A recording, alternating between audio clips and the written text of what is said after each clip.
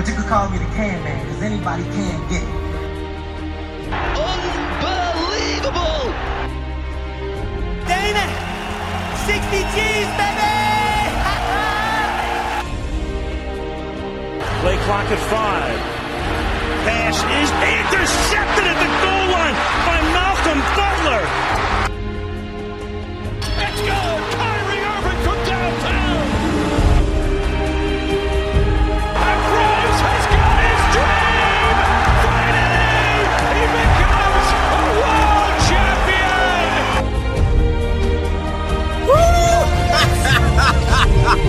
I love this game! Hello and welcome to the 64th edition of the Spitballing Pod. I'm Luke Byron. Today I'm joined by Troy Weaver, Alex Jones and Tom Kennett will be joining us eventually. Says he's stuck in traffic, but I'm a little sceptical. Very hot in here today, so we'll see how this goes. Could be cooking by the end of it. How's trading, Alex? You look quite flustered. Yeah, it was pretty first race week of the year this week. Just like did the last session at Counts yesterday, which absolutely broke me, so got caught out a bit by the heat. So, yeah, it's going well. Good weekend for us, Troy. Finally picked up some away points. Yeah, Wenger's finally gone. I got our first 3 points away from home in the league, which is pretty good.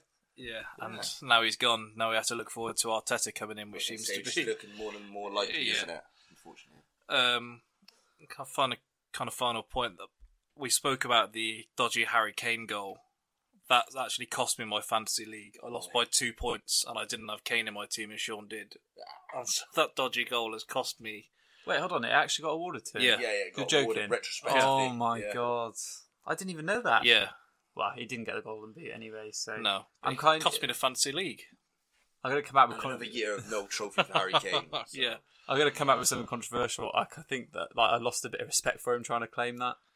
Well, he said he was quite emotionally broken down by the abuse he got after that. Pochettino said that he thought it was bang out of order the way people are treating him. What did he expect? God, Well, he said it. I thought he was better than that. If he should try being Wayne Rooney's shoes for a year, sort of stuff he gets subjected to. Alright, so didn't do one last week. I'll admit the sun got to me. Sunstroke after being in the sun for about an hour. Wasn't in a good way. But it means we do have more to talk about this week. We had some UFC on Saturday night, so if we kind of do a bit of a backtrack to what we've missed the last couple of weeks since we've done some MMA talk, Troy. So I guess the first place to start, and it seems strange that we haven't spoken about it in that long, is Justin Gaethje's fighting style. So I mean, balls for the win fight. yeah. So he's lost 2 in a row now he's lost his first 2 fights of his career, putting it all on the line, take about 3 shots to land one of his own. And I guess the question is he going to change his fighting style? Does he need to change his fighting style? Well, it's an interesting one because when you look at someone like Gaethje, you think he was a title holder in the division he came from, wasn't it? Is it WSOF or something like that? And came in, with a bit of a hype behind him. But it's turned out that really it seems like what Gaethje is used best for in the UFC is the headline guy against someone, and just, it doesn't really matter if he's going to win or not. Just so it kind of puts bums on seats, which we're seeing more and more now in the UFC means the most, doesn't it? Yeah. And I think he's an exciting fighter, and I think coming off of 2 losses is not necessarily going to tarnish him in any way, and I still think he'll probably headline again the next time he fights. So yeah, I'm not too sure. Strange one. Yeah, I mean, we had Michael Johnson on here literally straight after his loss to Gaethje, and I spoke to him a bit, and I said, does Gaethje literally prove that there is a way to lose in the UFC, and that you don't really lose any stock if you lose a fight like that? Well, I always used to think that that's what made MMA different from boxing, was that, and I've spoke about this before on the podcast, about that a loss doesn't necessarily sting momentum in the same way that it can in boxing. And I think we've seen it when, the more fights you watch, the more you see that anyone can sort of beat anyone on their day. So, yeah, it is interesting. I mean, he said in the press conference after, after a fight like that, to still go and do the press conference after is a little odd usually. But he says that he only has 5 fights left, which is quite crazy considering how early he is in his career. Considering he does have the wrestling credentials as well. Clearly that's the way he wants to fight. And he said he has 5 fights left and you're going to want to get a ticket to see him while he's still around. Fair enough. They had Michael Chandler, ex-Bellator champion, on Rogan's podcast, and he was talking about it. And he said he sees some glimpses of what he used to feel like. And he said it's almost like Gaethje is very insecure about his own talents and he doesn't really have the self-worth for his own credentials, in that he does this because he feels it's the only way he can win. Right. And so he feels like put it all on the line. Obviously, he does enjoy it as well. You see he's smiling whilst... Yeah, I get you. Almost as if like then we can come away from it feeling like, well, maybe we haven't seen the best of Gaethje, you know, and then if that's how he wants us to keep it in his mind, then maybe that's best for him type thing. Well, they said, during the fight that he lost, they said when you kind of rock a BJJ guy, they go for the takedown. When you rock a wrestler, then they go straight for the double leg or whatever. You rock Gaethje, and he was calling him on. But like, it's go time. Yeah. So no, it is a strange one, but I personally don't think he'll change. I think Trevor Whitman is good enough for coach. You see that with just Rose, in that he's gonna enhance your styles to the best he can. And Gaethje, the thing I worry about with him, and if he is going to stick with his style, I hope he does go for the 5 fights, is that I don't want to see him be a guy that is just going to go in there to a lesser extent, like Diego Sanchez now, who's going in there just to put someone over, take a loss. Yeah. They're kind of doing the same with like Clay Guida, though he's found some form. Who was it? James Vick just beat. I can't think of who it was. But no, there's plenty of examples in the UFC for people who are just going to take the loss. And I think sometimes that's when the mindset has to be looked at as well of the fighters, and also maybe taking care of the health of their mental being, etc. Because a lot of these fighters have took big shots and big fights that they've been in, and I'd be interested to know what sort of tests they do have to go through to be medically classed fit. I know physically they have to go through, vigorous tests. I'd just be interested to know what sort of brain tests, if you will, they have to kind of go through with some of these guys. It drew a bit of attention to it, the fact that Kevin Lee managed to go through all the UFC medicals and then fight with a staph infection. So that kind of shows you maybe it's not as vigorous as you'd expect. The next thing to kind of get on to then is it's now been confirmed that Nick Newell will fight on the UFC's Contender Series, which starts again in a couple of weeks. So, for those that don't know, Nick Newell, he's a congenital amputee. He's born without the lower portion of his left arm. He's got a record of 14-1-1, and it seemed Gaethje, hasn't he? Yeah, that's his only loss is to Gaethje. Yeah. And Dana seemed very hesitant about putting him in there before. For me, he's happy to be on the Contender Series. I think it's a bit of a mockery when you look at some of the people that go in with lesser records. Yeah. But I just hope they don't make him a gimmick and they do it just as any other fight. I think maybe that's their reasoning for putting him through the Contender Series, so it isn't seen more as a gimmick. If they put him on a fight night, sort of undercard, and put him up against someone who has a weak record, then that's the straight away. That's the thing we're going to jump for, isn't it?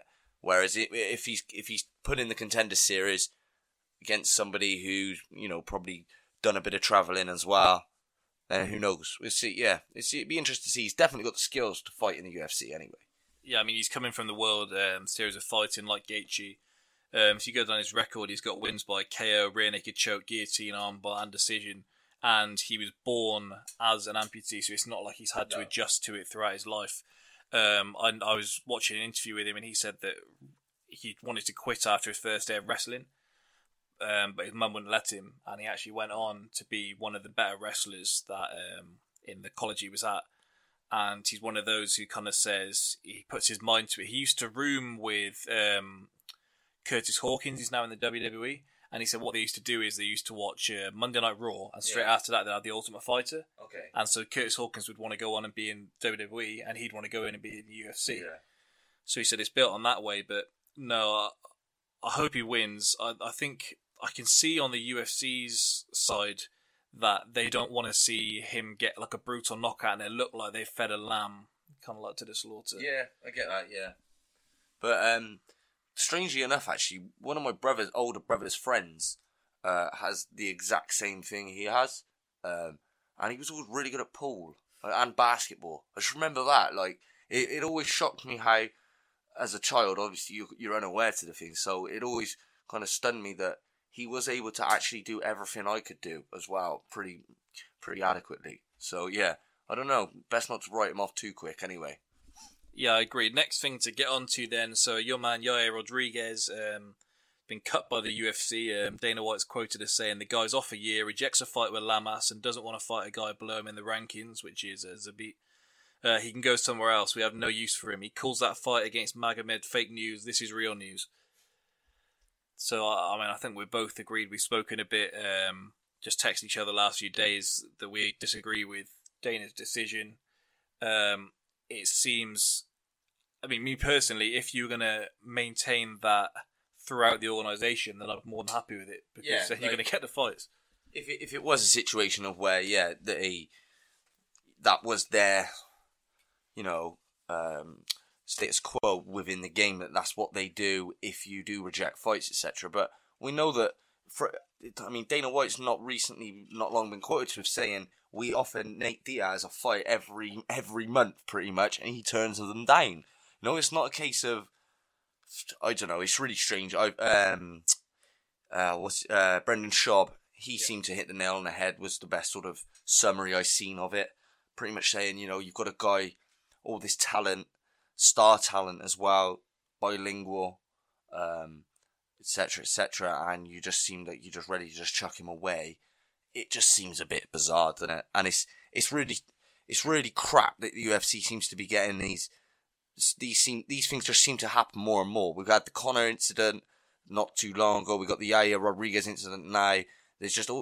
There's what we're going on, and soon, well, I'm sure we'll get onto it, the Mackenzie Dern situation where she comes in nearly 10 pounds overweight, and if that was any other fighter, then they wouldn't be able to fight like this. Yeah, I'm not sure. It's starting to go strange ways. Yeah, I mean, you said Diaz. I mean, Dana came out and said about Demetrius Johnson refusing the TJ Dillashaw fight, Cyborg refusing the Amanda Nunes fight, Tyron Woodley refusing to fight, which is why they've put the interim belt in there. So there's plenty of examples. I mean, I can kind of get it a bit more if you're the champ.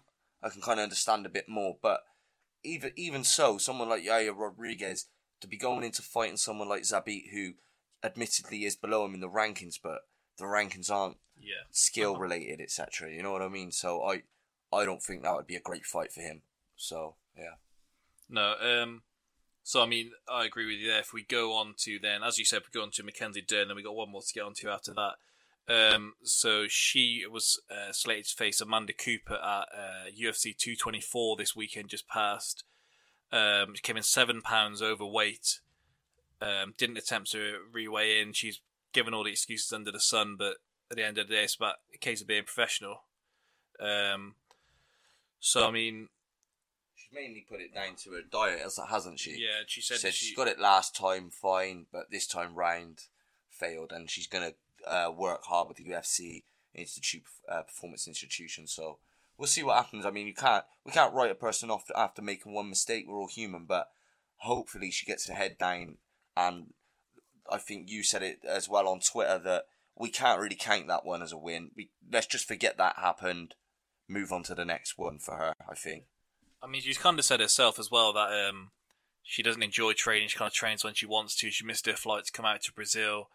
She was asked to leave the MMA lab because she wasn't committed to training as often as the coaches there wanted her to. So I think this, unless she sorts her ideas out, this is going to be a case of a fall waiting to happen. I mean, it's quite clear she's not ready for the top names in any of the women's divisions. But I think it was a case of her BJJ skills are so highly touted that the UFC were just going to get there before Bellator did. So that's why that's happening. But no, I agree. Maybe some rules should be put in place if you're over a certain amount, or even if you miss weight at all, then...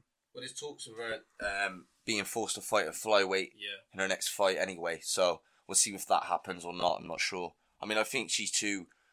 I initially was shocked when I heard she was fighting in strawweight anyway. To me, I could see her in bantamweight even, but I don't know, maybe she don't want to as Joey Diaz said, she don't want to sacrifice that junk up in the trunk. So yeah. I mean, she's missed weight for 40% of her fights now. Yeah. So it's not like a one-time thing the UFC are trying to kind of tout it to be.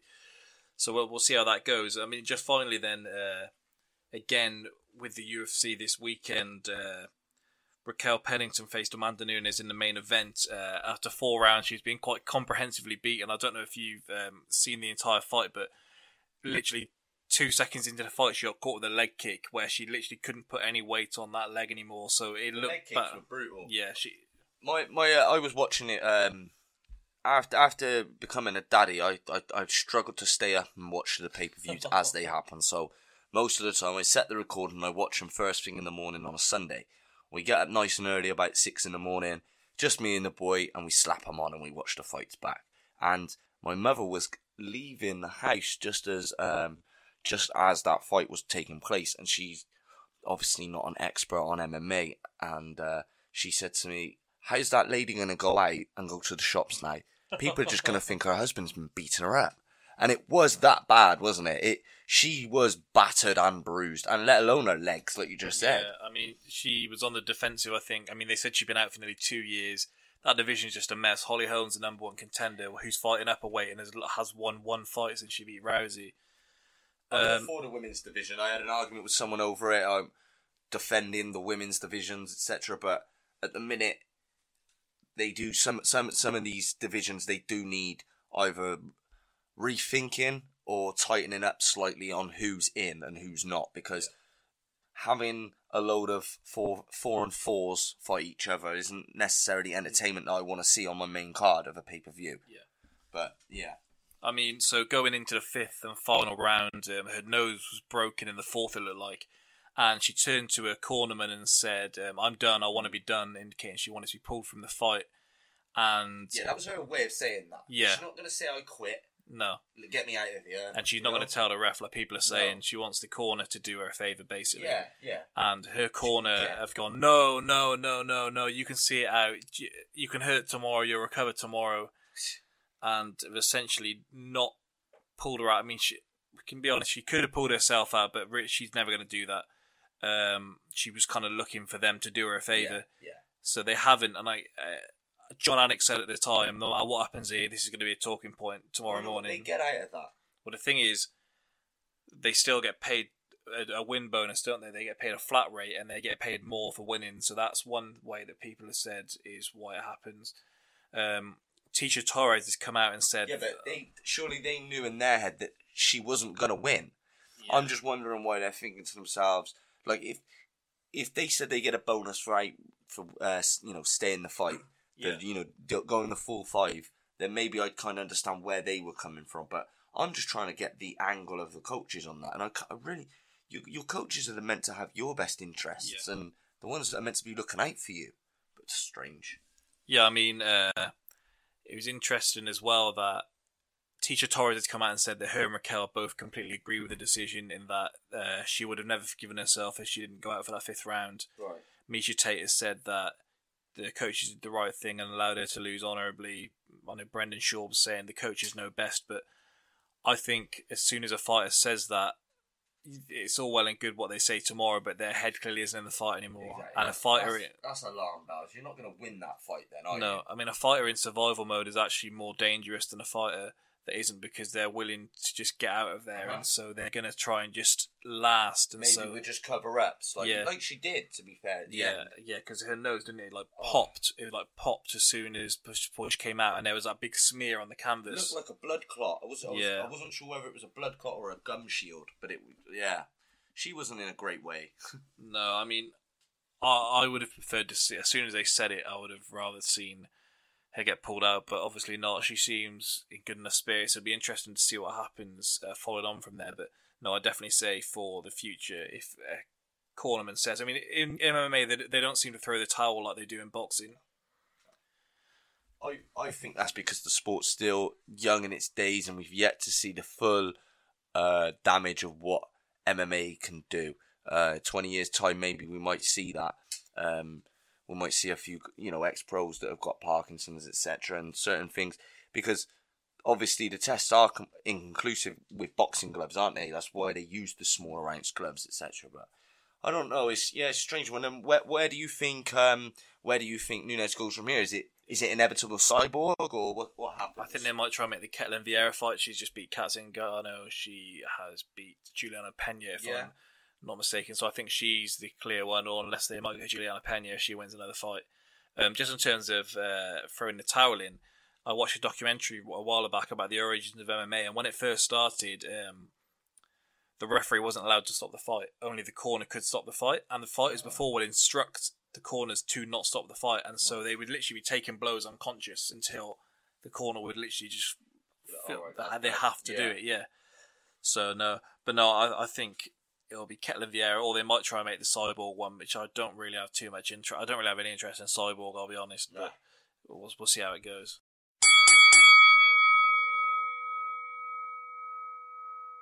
Alright, everyone can stop worrying. TK has finally made it to join us. Fresh out of the traffic, as he called it. This is authentic now. Make sure you get that mic in front of you. I've already had a little word with Alex about that. He's been here long enough and he still doesn't put the mic in front of him when he wants to talk. He's a pig. Alright, so Premier League season has ended finally. Probably the worst Premier League season in history in terms of entertainment. It's been one clear winner the whole time. I don't know, the first half... Well, actually, sorry, the first half, and then probably... First half, City was still unbeaten. Yeah, no. First half up to the mid, those Arsenal fan TV videos were the highlight of the week. Chelsea fan TV is where it's at next season, unless we appoint Arteta, which me and Troy did have a little chat about before you got here, TK. I'm so happy they got battered at the weekend. Who, Arsenal? Chelsea. Oh, okay. So if we do a little Premier League roundup before we move on to the World Cup, as we've been doing with our World Cup breakdown series, if you haven't heard, start listening. Probably a fairly simple one to start with, unless someone's trying to be controversial here. So who's everyone's player of the season? I'll let you go first, TK. Right. The obvious one, well, for me to pick, and obviously the one who did get player of the year, Salah, obviously. If you're looking for something a little bit more left field, the man who gets all the attention at City, particularly first half of the year, was De Bruyne. From what I've seen as well, I thought Silva has been just as important to them over the course of the season in terms of the impact he's had. As they're the team that cleaned up and won 100 points. Yeah. If you're the best player on that team, then you're always in for a fair shout. Yeah, I think Salah's a pretty... I struggle to see how anyone could pick anyone other than Salah.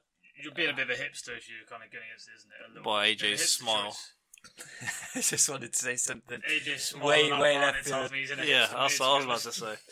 Nah, there's nothing. You can't see past Salah, to be honest. He's blown us all away, broke the record. Easy choice. So is that fair to say Salah would probably be signing of the season as well? 100% easy choice. I was trying to think of like someone who I could put in that was like he's got kind of represents value for money as well. It's not even like Pierre. I think you could, like, because they bought so many, you could argue that a lot of the City signings could potentially, make signing of the year. But the signings they signed haven't really been the ones that have made the difference. That's true. It's true. Aubameyang isn't actually that bad of a shout when you... sorry. Didn't play his first game till February the 2nd. Only 15 players in the league have scored more goals than him. He's at double digits already. 10 goals, 8 assists. Not bad. No, not bad second half of the season. No, but he didn't play a game till February 1st. Yeah. No. That's what I mean. But obviously, he's not signing off the season. If he does course of a season, yeah, you might do. I can't wait for next year. Almost double the money of Salah as well. Yeah. That's the other thing to take into consideration. Well, they saw us coming. They knew they had you. Yeah, exactly. I was trying to think of one of the ones for like the boys down the bottom that help keep them up, but like people like obviously Zaha basically is the reason Palace are sorted. Yeah. So no, there isn't really anyone. There wasn't like a fresh signing that sort of kept someone up, really. No. What about flop of the season? Alexis Sanchez? No. I'm going to go straight in with Alvaro Morata. Fair enough. I think Sanchez has been worse. With all due respect to Andy Carroll, Peter Crouch, and Ashley Barnes, when they're each being touted as your replacement after 4 months after signing for 66 million, it's gone wrong. Yeah, you know fair it's point. gone wrong. That's fair. Sanchez has been bad since he did go over. Yeah, he hasn't looked good. Hasn't really looked the same player. Poor claim of the season has been Mkhitaryan saying, I wasn't a part of the Sanchez deal. He insists he was no part of it. I think Sanchez did start to pick it up towards the end, though. He had a good performance against City. So you could argue that he did perform at some crucial moments. I think Lukaku had quite a good season when you break it down. Yeah. a signing which you forget about, who literally has done nothing for us all season, is Fernando Llorente as well. Like, literally, we bought him for nothing at all. I thought we'd wait a couple of seasons like people have done with Lamella and still don't criticise him. Ross Barkley? Yeah, he's only started 2 games. We're going to send the lost and found thing out for him? Well, I was there for his first game that he came on for Chelsea. Was in the League Cup semi-final where Conte said after, he said, when I'm relying on players like Ross Barkley, then I don't expect the team to do very well. Wow, savage. I don't remember him saying Yeah, he did. I don't remember him saying that. Yeah, he did. I remember. I literally saw it because he was. I know it's quite clear he's not his signing. Because, yeah, that's what he he's was a saying classic that, case yeah. of. He kind of backtracked after and was like, for that particular position, but it Yeah. was kind of like the Kanye West thing. Once you've put that quote out there, that quote is out there. Do you think, because obviously he was linked with Tottenham as well, do you think it was a big mistake of him going to Chelsea over Tottenham? Well, I don't see where he'd be what he'd be doing at Chelsea. Bench at Spurs, but at least he probably would have some contribution. But Well, do you not think looking back, maybe he should have just stayed. maybe he just doesn't? Well, he's getting paid more now to not play, so it's like, does he actually care about football? Do you think he's one of them who had the money and he's kind of like, Maybe he's come a bit disillusioned. I'm sure at one point he did, but I think he does care. I think he is a young lad who wants to play football, but I think the injury setbacks have really got to him. Just not being able to hit a solid, consistent stride is probably really you can chipped away. you can look at other players who suffered bad injuries. Ox isn't going to be the same when he comes back from his injury. Yeah, no, I'm not saying that. don't say such things. Have you seen the news that came out today? He actually done more. He's done more than one injury. He did one of his ligaments actually come off the bone. And they don't think he's going to play again until 2019. Oh Christ! Yeah, that For a player whose kind of athletic ability is so important as well. That's not great. No. He's a nice guy as well. Shame. Yeah, he does seem like a nice guy. Good guy in the dressing room. The other thing with Barkley is what he hasn't really even established a position yet. Kind of like, is he a number 10? Is he going to play deeper? Well, yeah, I kind of see him as a number 10, but I'm not too sure where he sees himself as. And how often do teams play like an actual number 10? Too many times teams are sort of a 4-3-3 or 5-3-2 now. Is players like him, you've kind of got to learn a position whereby you can put in a bit more of a shift as well as do the glamorous stuff as well. I just had to check to see if it was this year or last year Mustafi signed for us. I mean, if you ever wonder why I suddenly have so many grey hairs coming through, it's because we've now had 2 years of Mustafi. Is it 2 years of Moussa Sissoko at Spurs as well? Thing is, he's actually. I mean, I can't say I'm watching Spurs 90 minutes every single week, but is he that bad, or is he just? He is that bad, that bad. I literally, even when it's everything's going in our favour in the match, his final ball doesn't exist. He loses the ball just constant. He's just awful. We just said about Barkley, and you could say that I'm harsher on Arsenal players, but it's because it's a bit closer. Do you think Sissoko is a case of someone trying too hard? I think it's more a case of someone who got lucky in the World Cup with a bit of momentum and then got... When he first signed for Newcastle, though, he had that season where he was really good, and particularly against Chelsea. But then he had a lot of French players around him, so I'm guessing he was enjoying his time there. I don't think with Ben Arthur, Tovan, all that lot. I think he lacks a strong ability to adapt. I think he's a player he's quite easy to work out fairly quickly. Then defenders will get a lock on him, know what he can do, and he doesn't have the ability to change.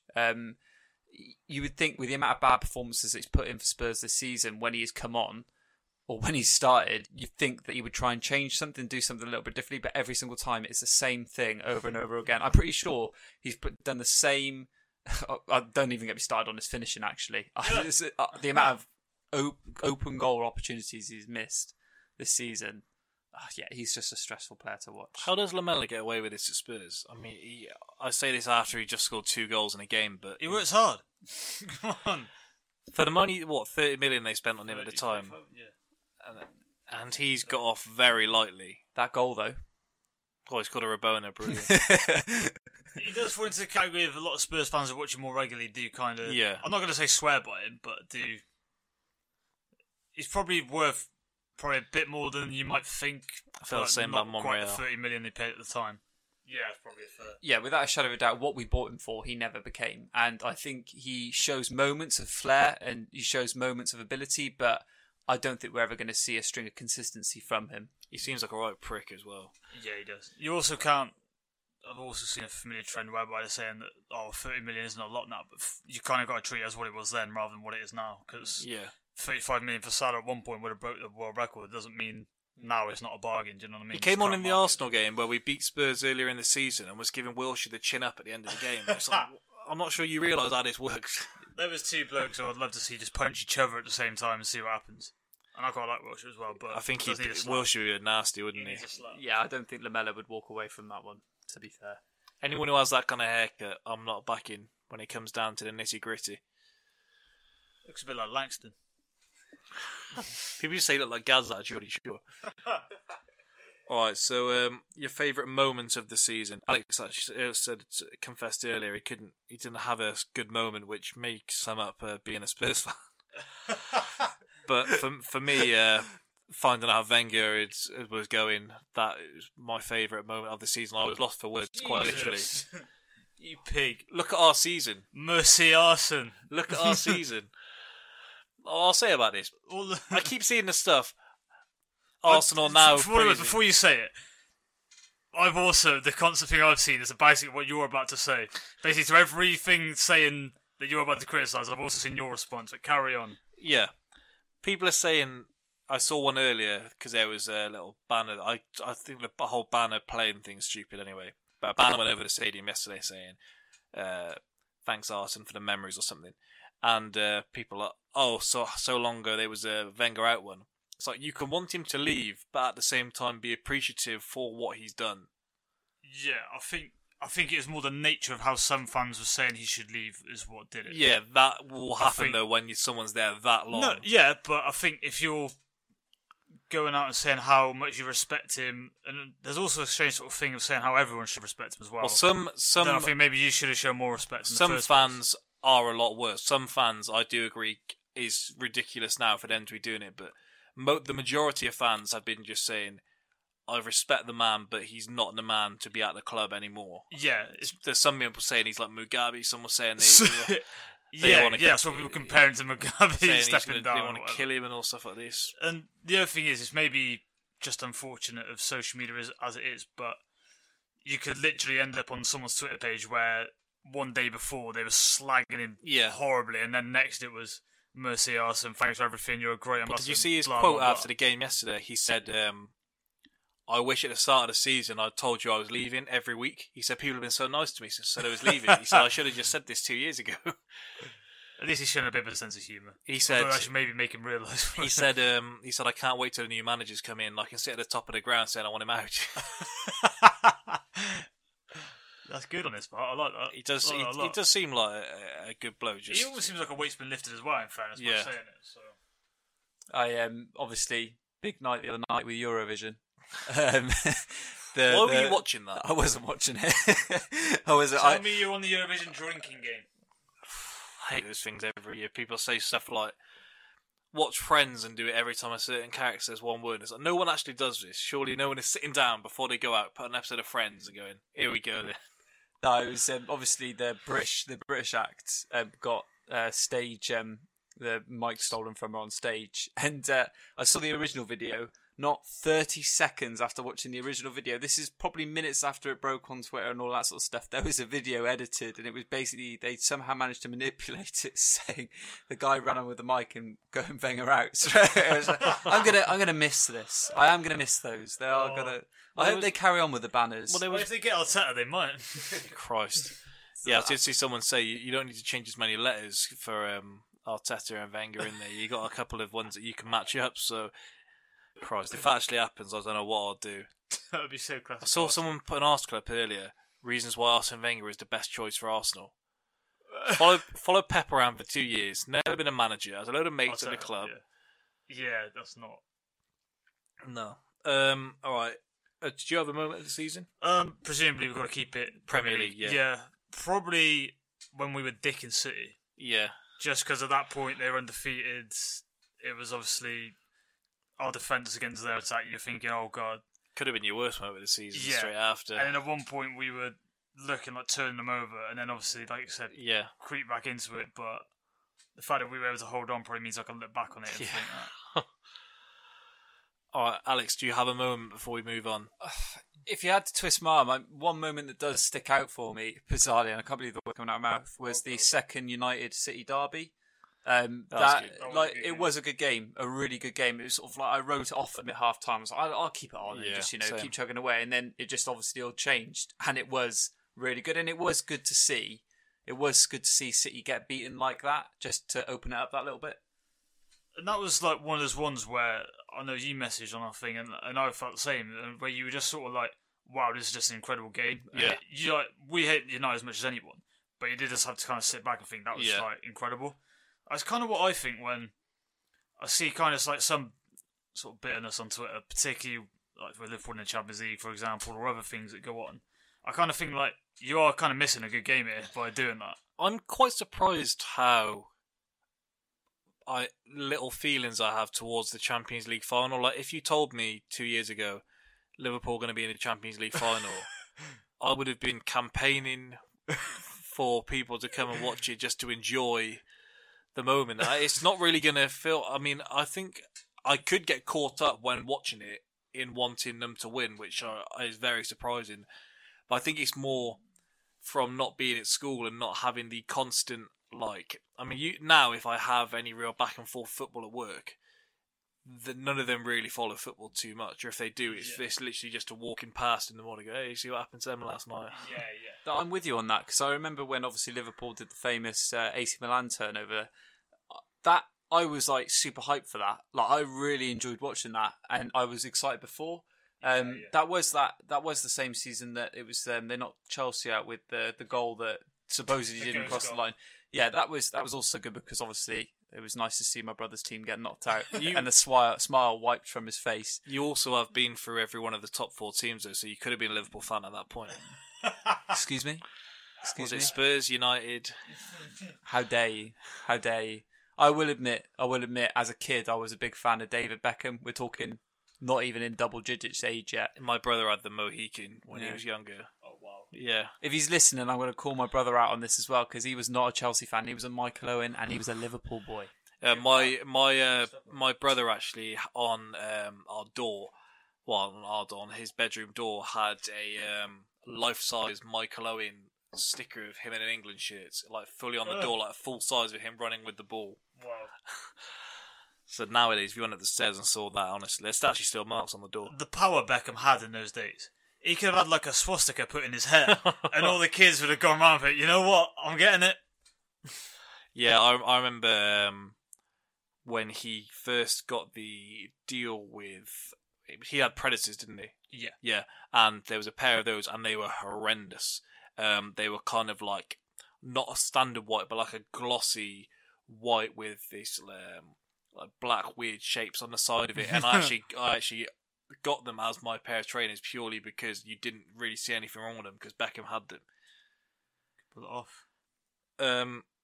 If we go on, goal of the season has a bit less of an impact when you can't really show the goal at the time, but for me, my goal of the season was Valencia against Everton.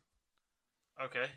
Where the ball comes out and he just wallops it right into the top bin. I'm going to agree with you on that one. I saw that one, and that was absolutely brilliant. It was one of those ones where you were watching it in the room and you go, "Oh my god!" And then like your dad comes in, or whoever isn't watching it comes into the room, and you rewind it. Yeah, that's definitely my goal of the season. Daniels against City was the other one that, if I had to narrow it down to 2. I think there's so many. I didn't realise how many good ones there was till I watched a compilation earlier. That Wanyama one against us was an absolute fronker. I completely forgot about that one. I don't think it was that good, but worth a mention. Rooney's from his own half. I disagree with that one. It's literally an open goal. I think it was more of a. It was to finish his hat trick, which was more of the. He didn't bigger. take a touch either, did he? He hit it on. He just hit it Yeah. first time. The technique with which he hit it was real nice. It wasn't just like a hit and hope from the middle of the pitch. It wasn't as good as the Suarez or Beckham ones, though. Well, Rooney's done it twice. No. Yeah. I still have another one in my head, but on Match of Day, give it to Vardy. The one over his shoulder, Mahrez 63 minutes and a half goes over his shoulder. Yeah, I think that's my goal of the season. Yeah. Suarez scored a similar one, didn't he? Against, was it Norwich, who he used to just bag against every single time, and he had the one over his shoulder. Yeah. Just the technique for the Vardy one. Yeah. Going away from goal, left foot, like you said, over his shoulder, so he can't look at the goal. Or the ball. In case anyone, I don't know how you could say it was, but you see him literally look up over his shoulder and then time it on the way down. Yeah. There was another one, the Chelsea one against, can't tell you who it was against, maybe in West Brom, where there's a Bacchiol and Williams fromped it, but I thought the keeper should have done better, which kind of put it off a bit for me. Yeah. The Valencia Everton was still my favourite, but until I watched them all back, I'd forgotten how many good goals there were. It's unbelievable, really. Because let's face it, Salah scored a couple of peaches as well, so and he's not even got in there. Just finally, then manager of the season. Now this is a genuinely good competitive award, I think. In terms of, I think you can make a good case for a few. It's rare. Normally you've got kind of one, maybe two that are clearly the sort of standouts. Yeah, I've narrowed it down to three in mine. I've got Pep, Rafa, and Deitch as the three. Yeah, Rafa, you can make an argument for, but you'd be hard pressed to give it to him. Rafa. I think close. He might be. I'll put Roy's name in there as well. Yeah. Just because of how cut adrift Palace were. People laughed on here when I said. Well, you Hodgson said Roy is for the fucking man. England. Yeah, I said get him back in. He's perfect for this, for a relegation battle. He's absolutely perfect for it. But I just higher up after that, I think he runs out of ideas a bit. I think you could give it to Pardew just because I didn't know it was possible to be that bad. I think. Listen, Gareth Barry finally let his hair down. They had a nice holiday. The managers people are willing to take a chance on. Why is no one taking a second chance on Sherwood in the Prem? Yeah, what the hell? The disrespect. We don't talk about Sherwood, otherwise Siri pipes up. Oh, yeah. Alex want VS Boas back in. He's a weird one. Is he still in Russia at the moment? Is he? I'm not sure. People said that the only good thing about Arteta being manager is he'll look good on the touchline. He's a good-looking man. Yeah. Frank de Boer for never actually managing to win a game. That was a joke. I still think he could do a job. I thought Everton should have got him when they got Allardyce. Yeah. Well, if he kept him up, Darren Moore from West Brom could have just come in with a straight late shout and just be like, look, I've done the impossible here. See, they're saying on Match of the Day they still don't think he should have the job. I can see the argument they're making in terms of saying it is a harder job than you then think because they were basically having a free swing at that point. But to say he can't do it is... And what better they're going to get in? Yeah, exactly. Just keep going for the tried and tested. It doesn't always work. Obviously, we're restricted to the Premier League, but I mean, if you go on and win the Champions League, Jurgen Klopp, I think you'd look at his season differently. Yeah, I mean that's a massive thing there, isn't it? But I guess we do have to go purely by league.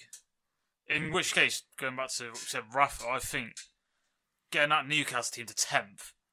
Well, at one time people were saying they're going to get relegated. That's up there with Istanbul for his achievements, honestly, because that team is dog shit.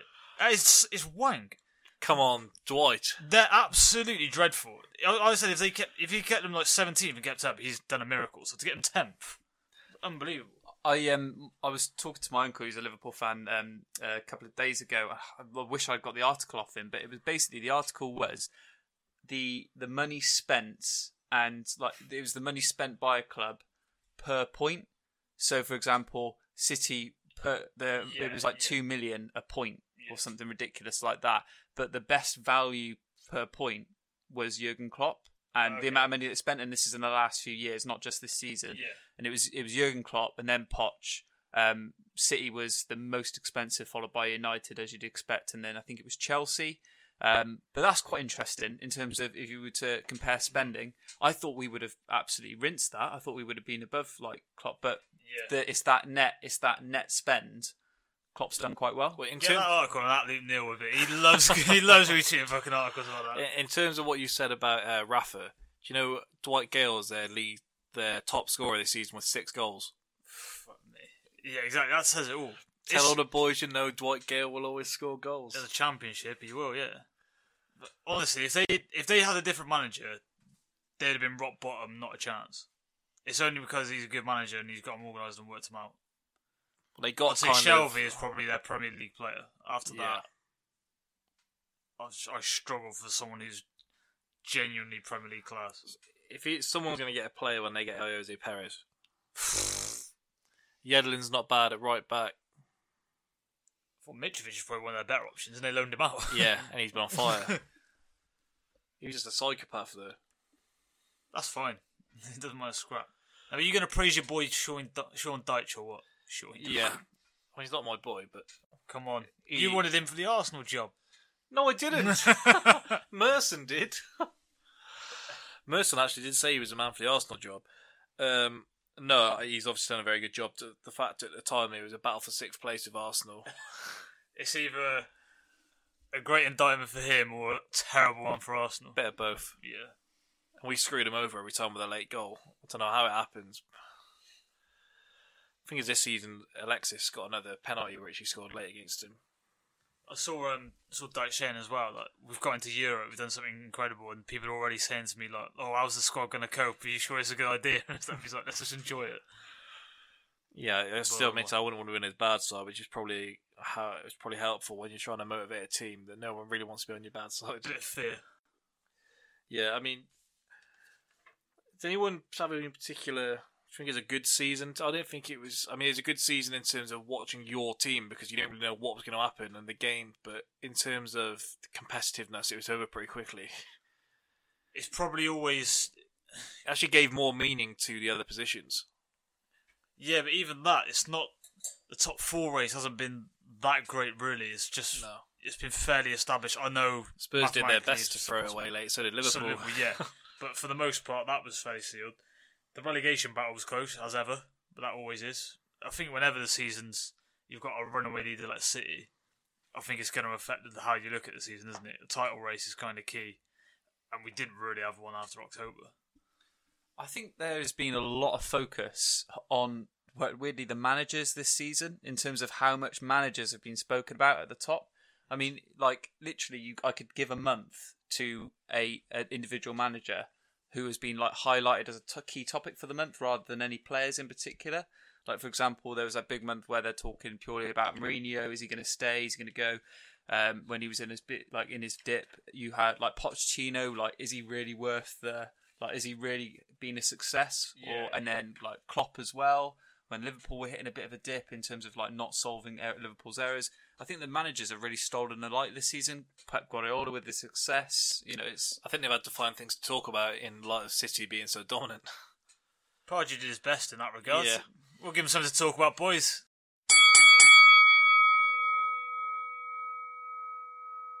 Okay, so later this week, the England squad will finally be announced ahead of the World Cup.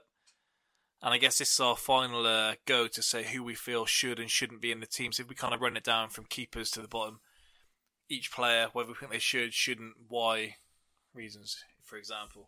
Alright, so if I take it from the top, goalkeepers, Jack Butland is number 1 on my list. To clarify, are we doing what we want or what we think he will do? What we want. Yeah, so... You can say if we'll it's pitch what... in with where we think he will, but... Yeah, because my keepers will get us onto that quite quickly. Yeah. Alright, so I've got Butland as kind of the first name on my squad. Yeah, I've got Butland as well, and he's my number 1 choice. Yeah, same. I think he'll go Pickford, but I think Butland's a little bit safer. I agree. For me. Maybe not as good distribution, though. Well, I've got Pickford next on my list. I think he's the next best, but it does have flappy hands, which is a worry. Does seem to have got overlooked, that. It does seem to be, Everton had a fair... Well, they say they've had a shit season. They haven't really had that bad a season. And this in like he's been a bit of a shining light. And he's been okay. He can't catch anything. No, he pats everything down or parries it back out. He doesn't even parry it into a good position. One night out with those Russian birds, see if you catch something. You might do. All right, next on my list, I got Nick Pope purely for the reason it's not Joe Hart. Come on then, AJ. Force Joe Hart into that squad. I would take Joe Hart. Purely, I don't think he'll play a single match, but in terms of having him in the changing room. What's he doing in that changing room? Bringing some good shampoo. He got dropped for Buffon on that. He's going to sort out that dandruff. You can't just reword my joke. He literally got dropped from the team and dropped from the Head and Shoulders ad. He's so bad. But the fact he's not even starting for West Ham. West Ham. And then he starting for West Ham and then just carried on making mistakes. There seems to be this argument that like he's more experienced, therefore he'll cope with the World Cup. Well, his confidence is shot to bits. Well, you kind of see when you've got shit players in the team and even they kind of turn to look at the keeper like, what is going on behind us?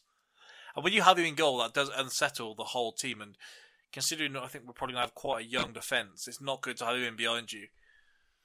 I think I do like an underdog, I will admit. I Not take in the World Cup squad. He's my third choice keeper. But I think if anything were to drastically happen, I'm going to say it. A bit of experience may help. We don't want his experience. Yeah, he can. Hopefully, it'll be more As of we a saw don't last- make the mistakes that I did. Last time, commentators saying Bale 40 yards out, surely can't score from here.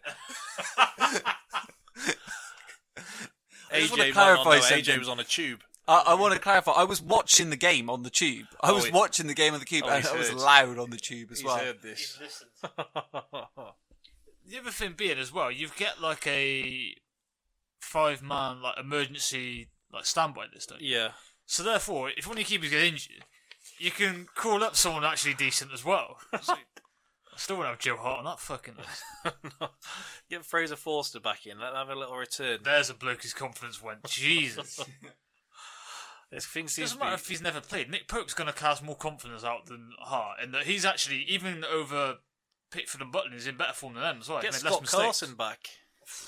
You know what I got shown a thing earlier? Scott Carson is younger than Will from the In-Betweeners. That's a random stat, but absolutely brilliant. Yeah, he's 1 year younger. Jesus. Yeah. He must be younger than I thought. Yeah. All world is really fucking old. He's 32. So Carson's only 31. Yeah. No, he's 32. He's Will's 32. Will's 33. Yeah. Yeah, the fall from grace. Alright, so the first one on my defenders list. We'll go straight in. Ryan Sessegnon. You're having him as a defender? Why, in terms of my list, he goes in as a defender purely because I think if you're going to play him, then it would show that Southgate's going with the 5 at the back, and so you have him as your wing back, inverted wide midfielder. Just to clarify, you're not starting him. No, he's in my squad. Okay, I was like, do your 4 that you'd start first, and then go into the. Jesus, do you want me to rearrange my whole list? All right then. You're assuming he's having a 4 at the back as well. Yeah. I thought after your shocker last week, you'd Did maybe you just want to assume put in my a stellar formation? performance this week. Did you just assume my formation? Right, well, Sessegnon, we always have a rogue pick. Why not Sessegnon? I like that. I just Purely wouldn't consider because- him as a defender. Oh, well, I thought if you're going to bring him, then you're probably going to drop someone like Bertrand. He's played sort of like on the left-hand side. Of Yeah, well, I figured attacking that free rather than we're not going to have him as one of our forward wingers. So I thought if you're going to play him, it's probably going to be like a complete wing back, as you'd have on Football Manager, inverted wing back. Yeah, I'm not sure. Danny Rose is fairly nailed on. You'd He's think, the lock for that position. He Yeah. not had a particularly good year, I don't think. but he still doesn't want to be at Spurs. He hasn't really played after the whole transfer saga. And obviously the injury. He's waiting for that United move. I think reuniting. I assume Kyle Walker's on your list. Oh, spoil it, why don't you? We all know that you want to say a line, so No. just No. you're not going to say it. Not when we're talking about our Patriots. He's in patriotic mood now. He doesn't got a bad word to say about the English players. No, I got a bad word to say about a couple of them. Danny Rose is fairly nailed on, you'd say. Yeah, definitely.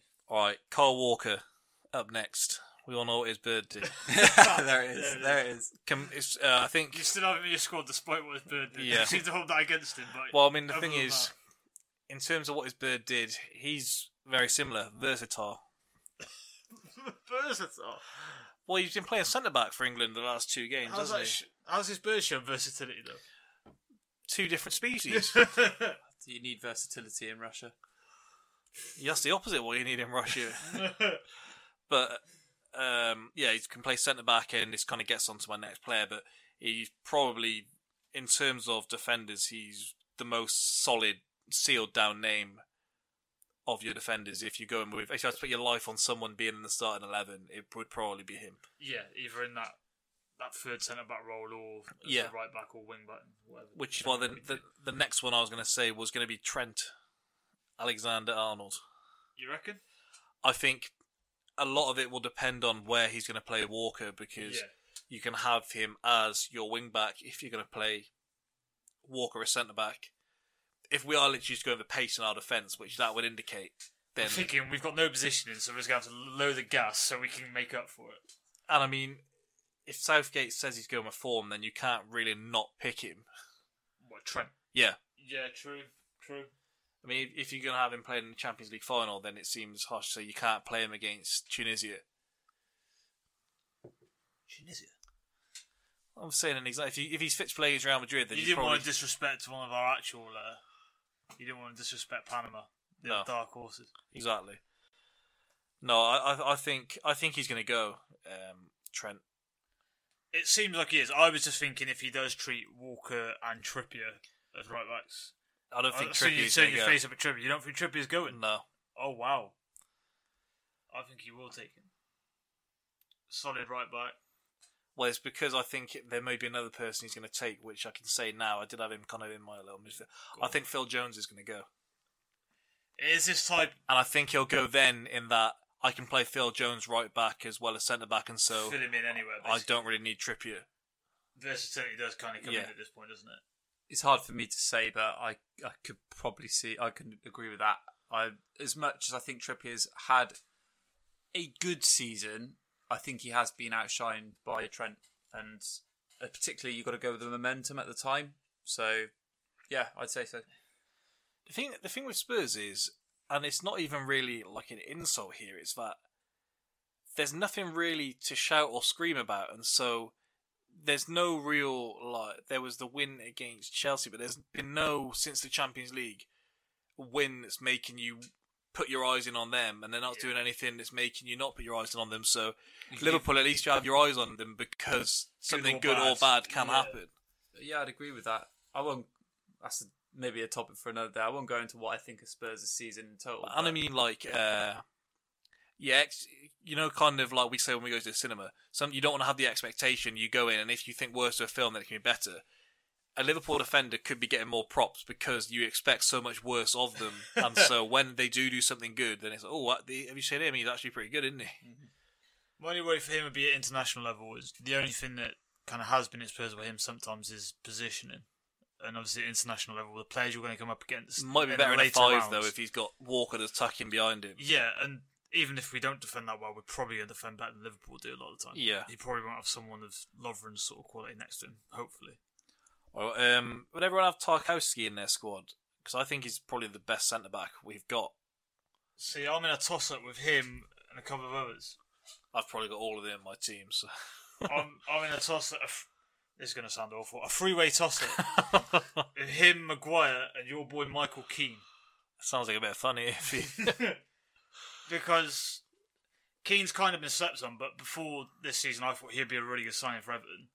Didn't start the season well, but this back half of the season, he has actually picked up and played well. I can tell you now, I have Tarkowski, Maguire, Stones, and Keane all in my squad. Okay. I've got like 8 defenders. Have you got Eric Dyer in your squad? But I wouldn't play him as a defender. Holding I was midfield. thinking he was as an option. No, I don't like him as a defender. I think if you're going to play him as a defender, then you're doing it for Spurs because you want him in your team, but you're not putting him in midfield. Whereas for England, you do have the options where you can put others in the defence, and if you're rating them on a scale, the defenders are going to be better than him if they're playing centre back. Yeah. And I think for England, you are going to need someone sitting in front of the defence, and so he does suit that position pretty perfectly. Okay. But we'll get on to him. I've definitely got Stones in. That's my sort of lock as a centre back. Yeah, I got Stones as well. I don't know what I told us to. Like, on the Nike website, and I don't know what you can read into this. You can buy the England shirt now with squad numbers, and you can only buy 4 players on there. No, 4 or 5, and it's like Stones, Sterling, Kane, Vardy, and there was someone else, and I can't find what it was. So yeah, they seem to be the consent. No, it wasn't. I can't. It was someone weird, but they seem to. Oh, Rashford. They seem to be the consensus ones that are like nailed on. And not Walker. That's weird. Well, they obviously Nike don't fancy think they're going to sell many shirts to someone who. They know what his bird did. Yeah. So you've also got Phil Jones in there as well, though. I actually haven't. I've got a little slash of between 2 people of who I would have in there, but I just picked Trent over the other options. Got you. Okay.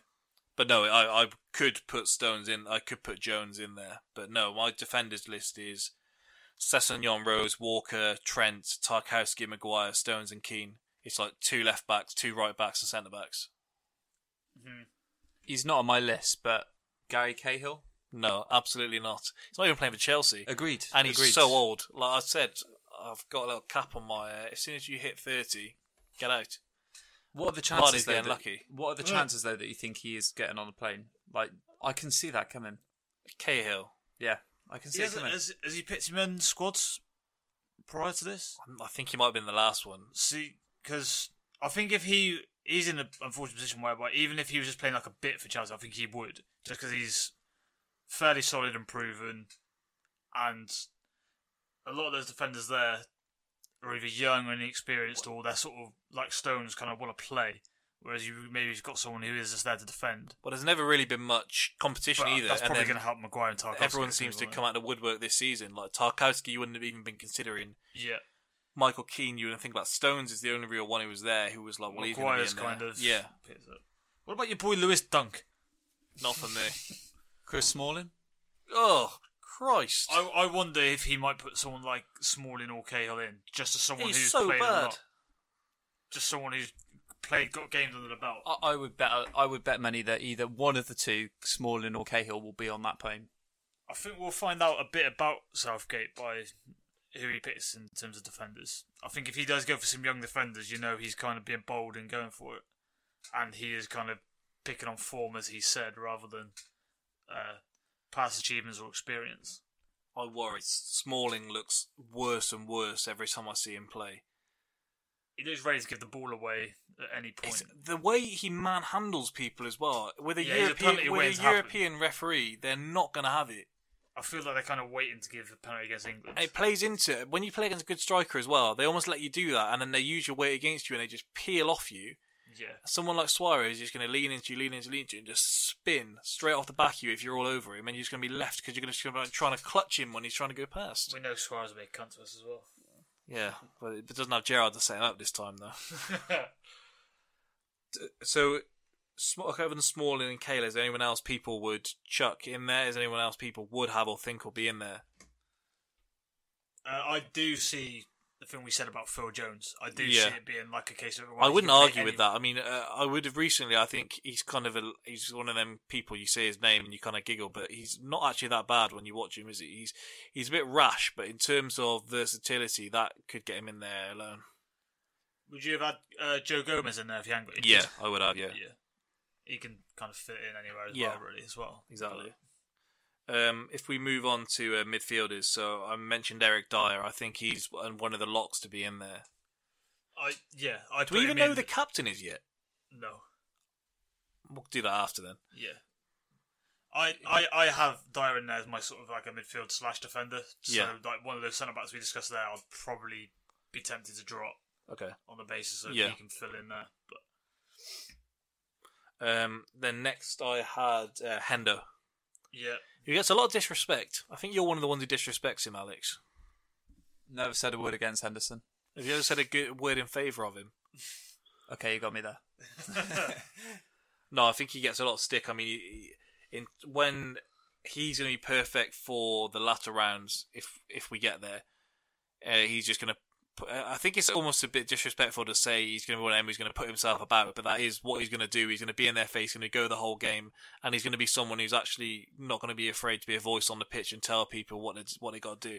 Does he have the armband? He's who I would give it to. Yeah. I wouldn't give it. Yeah, I'd give it to Henderson. I would do it now then. You can't give it to Kane if someone who is that quivering over a joke made by the FA. I wouldn't give it to Kane. I hate it when, like, Kane's, for me at the moment, is not captain material. I don't like it when you give the captain's armband to your best player or the player with the momentum. It ruined Vermaelen when we did it to him. He turned to shite after that. Yeah, he did. Yeah, I think there's kind of going to be enough pressure and expectation on Kane as it is. So I don't think we need to put more on him. I think you can give it to someone in midfield or defender. But yeah, Wenger's cracked that, and so he gave our last couple to Gallas, Arteta, and Mertesacker. Before that, he gave it to Henry, didn't he? He was like, Van Persie, you're our best player, you fucking have it. Fabregas as well. Give the armband to. There's only one striker that I give the armband to. Vardy. Christ. As long as his Chopsy bird isn't there. She's going to be a nightmare. Alright, so we're all saying Hendo for captain, are we? I'd give it Hendo. I don't know about Alex. Looks like he doesn't want to give it to Kane, but he doesn't want to give it to Hendo. I said I'd give it to Hendo. But, like, Vardy... People are saying, like, Dyer. There's no actual guarantee Dyer might actually start. That's the other thing. Dyer's not captain material, either. We've Well, broken not at the AJ moment, down anyway. here. He's going like Sean in 2015, where he's not really that Spurs fan anymore. He's been reinvigorated, Sean. I got to say, I'm just not... Well, you could argue that because I'm not happy with our season, but we United, will go into that. And United are on the up. It's true. He's wondering if he should go back to his old boys. Alright, next up, and surprisingly, he was one that I had to fit into my squad rather than have straight there, and that was Wilshere. His form recently hasn't been one that's going to command his way into the team. I think he's going to be lucky that Ox isn't there, and that the people around him aren't dominating that much to the point where they're going to push him out. Just to clarify, is Southgate going straight in with a 23 rather than weaseling it down? Because that's the impression I've gotten. Well, doesn't the 23 have to be announced by Wednesday? Yeah, that's the impression. I was under the impression the 30 has to be announced by today, I thought. I don't know. I think he's going straight in and announcing 23 on Wednesday is the impression I got. And then you have the emergency ones, don't you? You can call it before the 14th of June or the 11th or something like that? Yeah. Okay.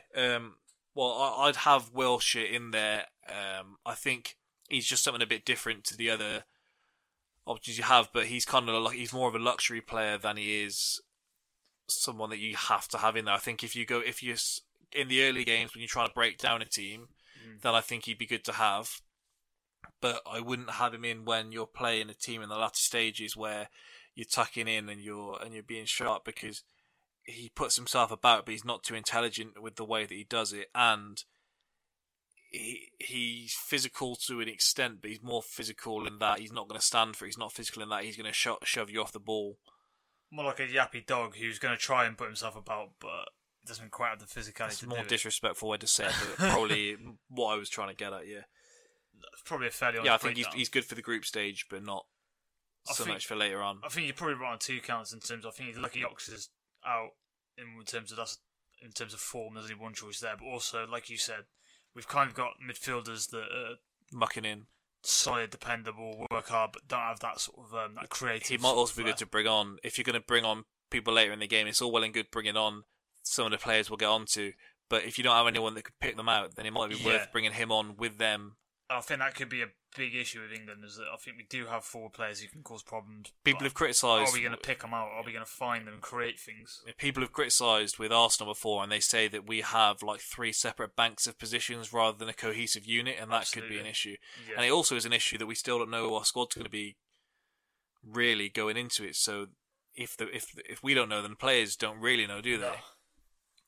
Is it fair to say that with this England squad, the midfield is probably the weakest area in terms of not a defined, not a definite, let's say, how should I put it? Like just a formation, a position, a setup that we were confident could do some work. I think keeper would probably be the weakest part, but our midfield, I think you can look down at it until you break it down, and then I think if you are playing players in their right positions, then I think they could be quite a good pack that you have there. If you had them all fit and ready, do you not think, and this is obviously going to sound bad coming from me, But you don't think you asked Milner to come out of international retirement and then you'd have had him, Hendo and Oxener?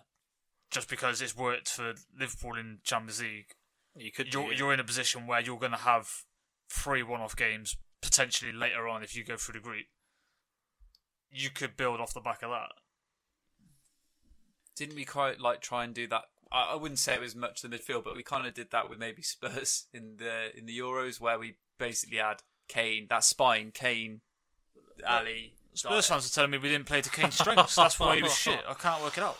We played the same formation and half the team, but we didn't play to his strengths. We didn't play to his free kicks.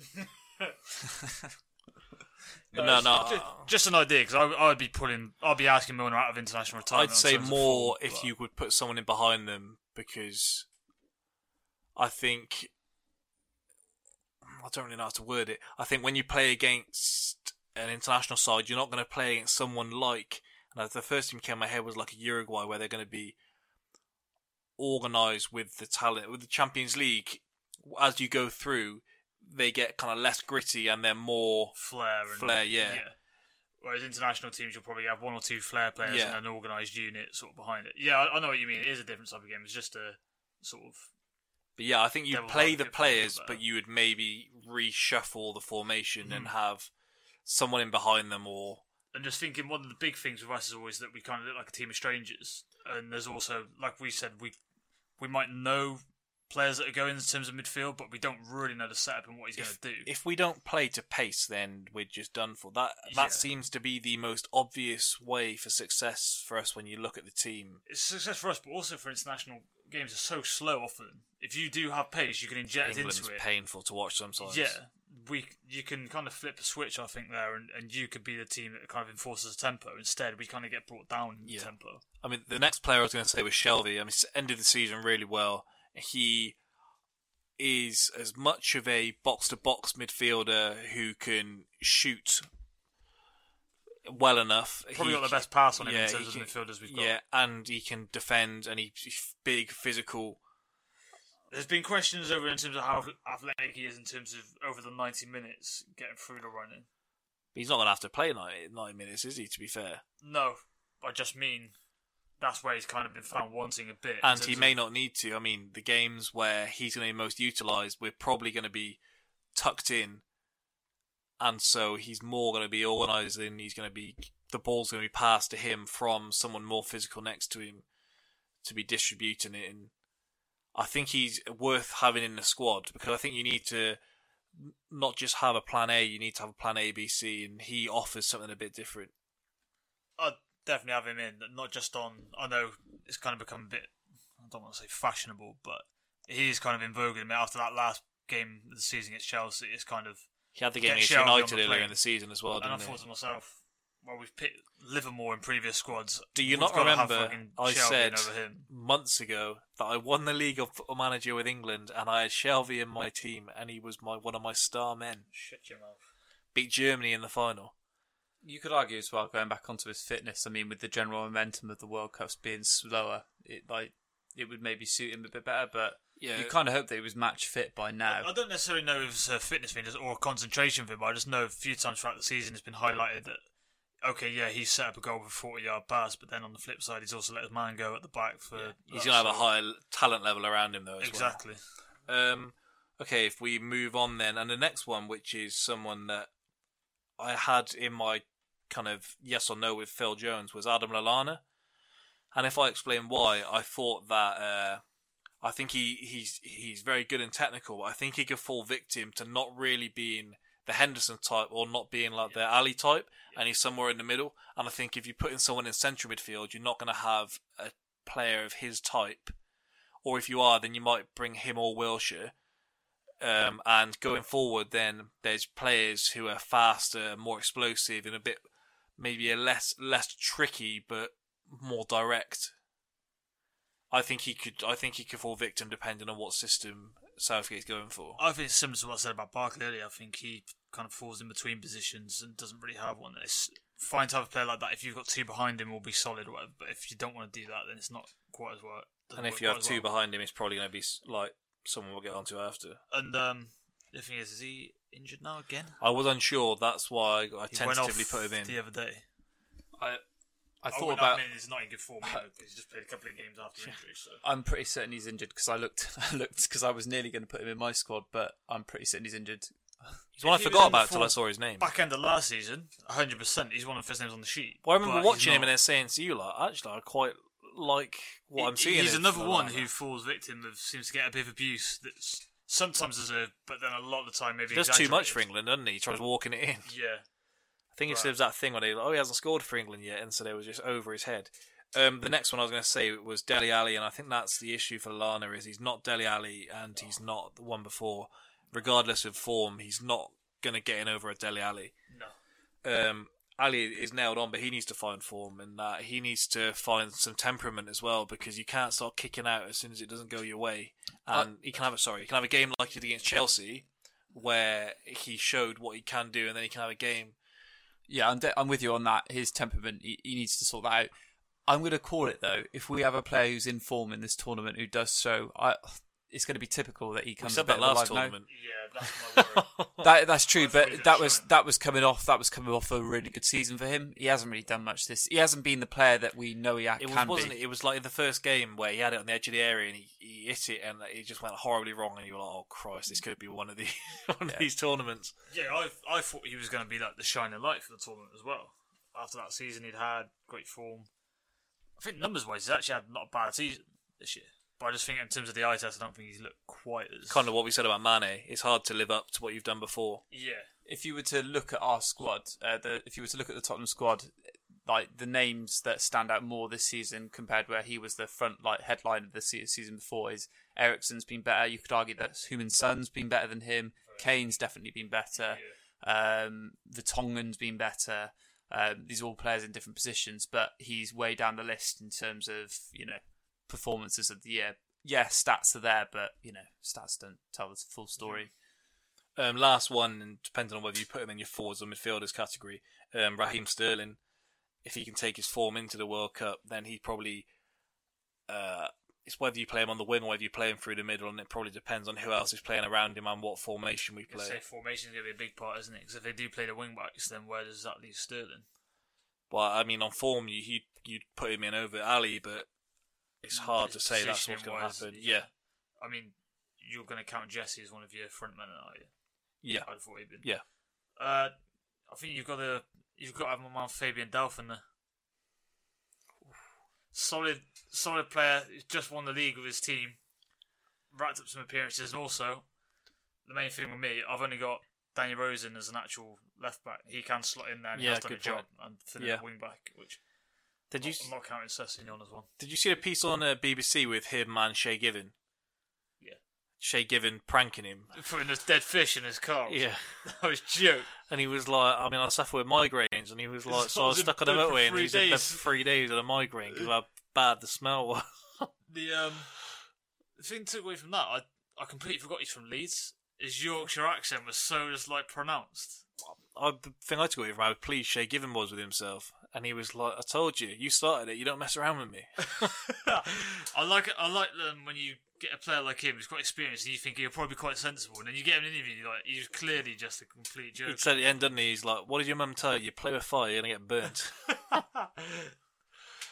Was it Gazzy did that to Ali McCoy, where he put 2 in the car, and so when he found one, he thought he'd got rid of all the fish. Yeah, and then just the carried smell was on. still there because he'd left one there under the mat or something. Alright, so you say Delph, you'd have Delph in your squad. Yeah. Anyone you want to throw in here, Alex, before we carry on? I dread to think with you. I did actually have Delph as well, to be honest. I thought you were going to say Harry Winks. Nah, it did cross my mind with Winks, but I mean, what's the point?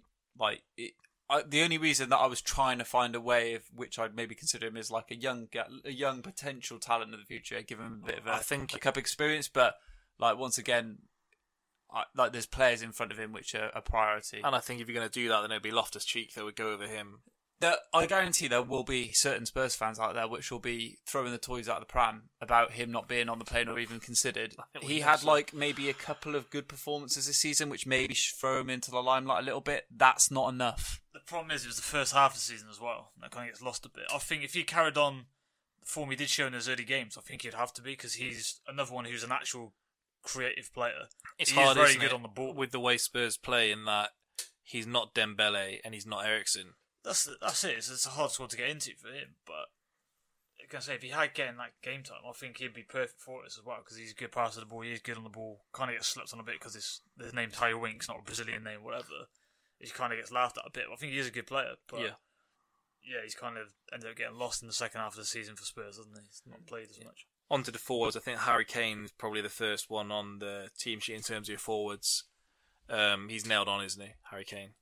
Yeah, and I think the good news for England is I think he's regained some form and I think he's finished on a high. And I don't think he looks in previous seasons. I thought he looks like he's getting to the end of the season in terms of I think he's starting to look a bit leggy and stuff. I think he looks relatively fresh and good to go. He could do it, bringing with him whatever he's drinking at Spurs because he has an injury and a week later he's suddenly back when he's done ligaments or something. So he could do it, bringing some of that with him. You text me about that, and it was. I don't think he struggled to get that in Russia actually. If he could throw something to work, that would be appreciated.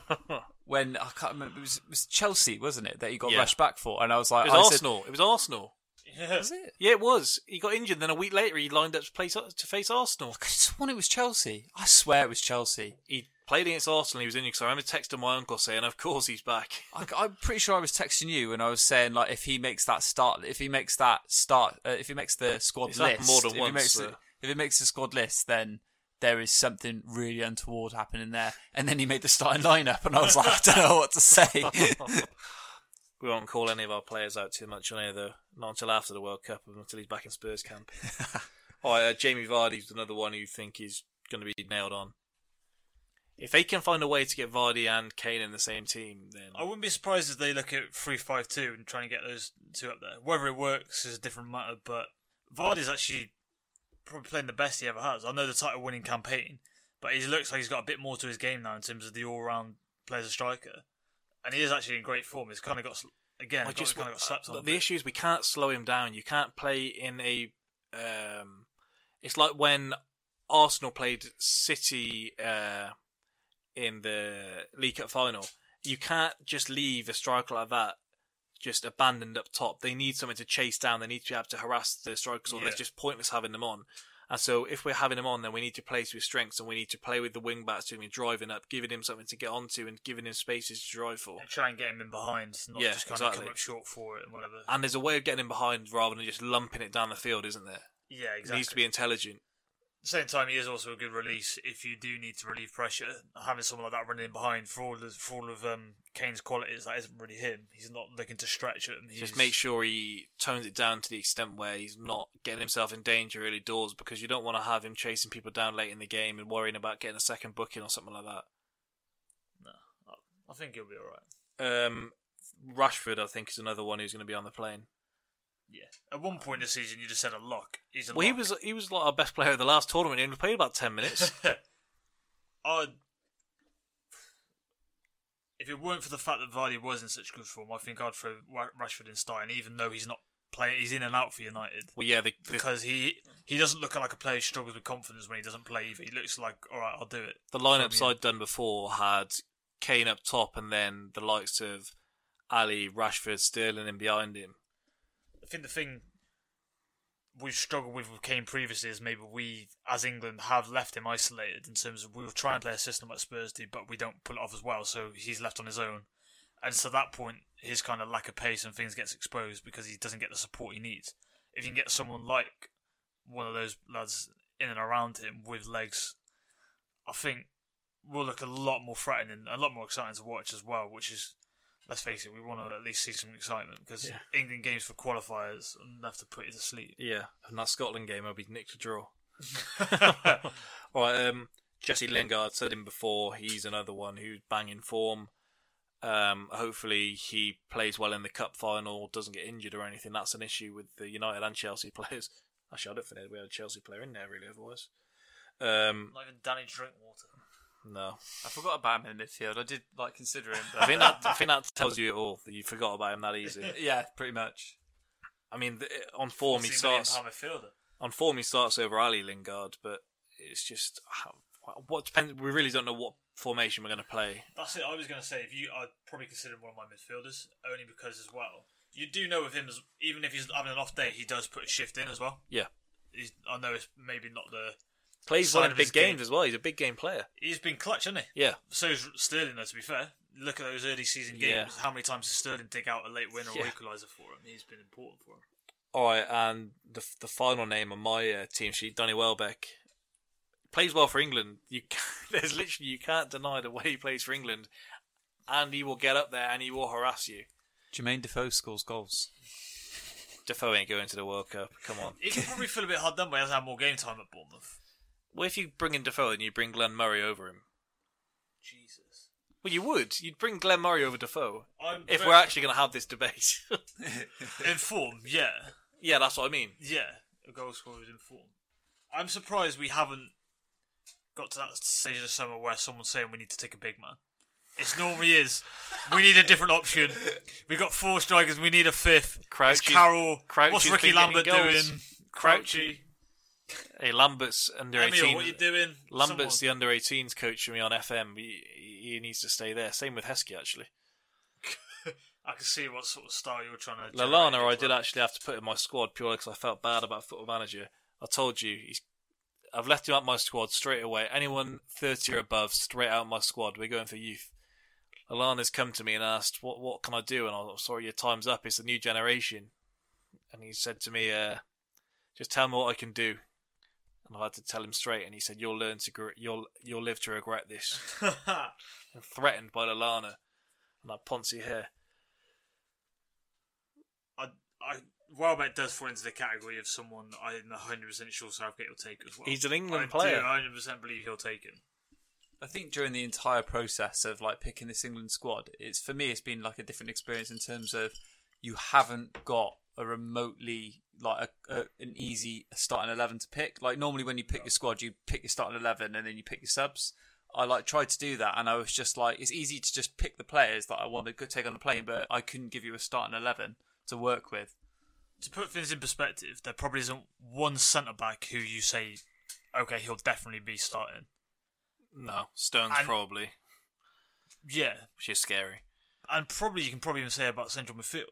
Yeah. Normally you'd have a spine set up and you'd probably think, right, well, our own opinions will be different for 1 or 2 positions here and there, but you could legitimately produce almost 2 different 11s Yeah. that you think he might produce. Like for me, I mean, like there's probably 3 positions which aren't really up for debate in terms of and even then, one of those positions you're not sure where you're going to play in. But obviously, Harry Kane, Yeah. Danny Rose, and Kyle Walker, and then Kyle Walker. It depends on where you're playing. Those are the 3 positions which you'd probably say nailed down. Everything else is kind of up for debate. Yeah, up for grabs. I don't know whether that's a good thing or not. I'd prefer to have at least some sort Yeah. of idea. I just think, My defence is the one I'd want nailed on. and traditionally we kind of have.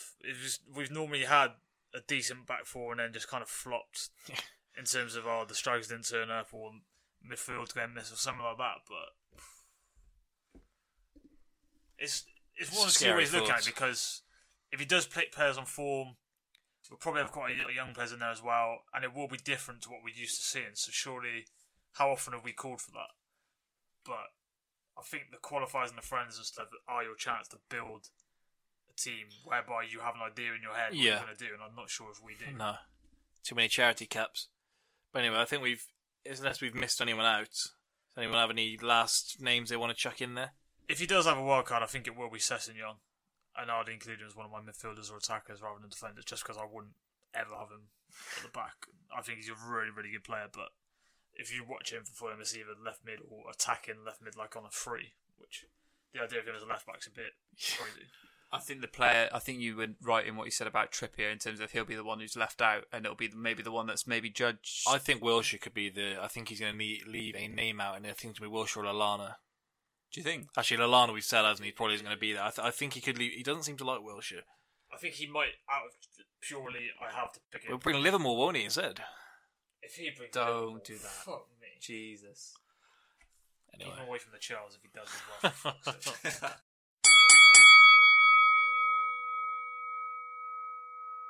Alright, so we got something slightly emotional to get into before we carry on to the bigger news, maybe.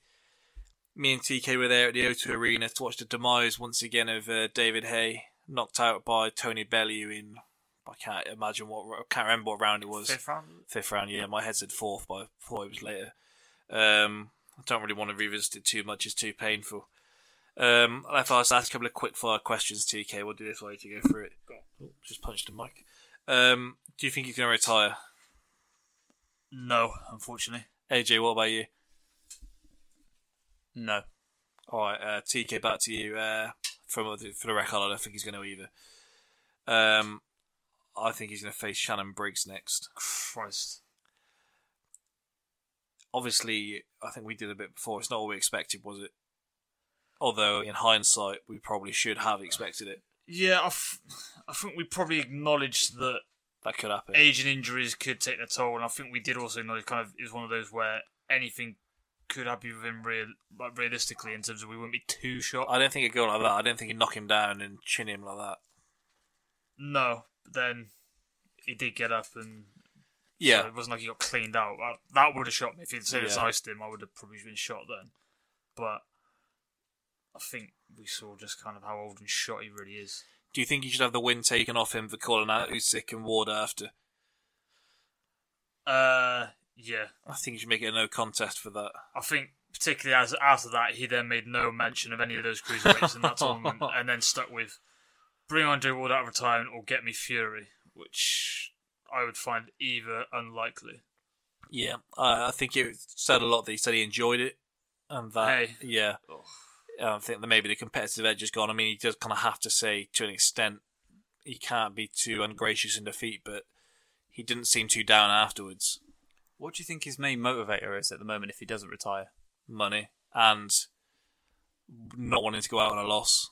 Yeah, now ego is ironically going to push him to fight on, which is probably going to make him look worse because he's just going to look older and more shit the longer he goes. Well, I said like Dylan White called him straight out after.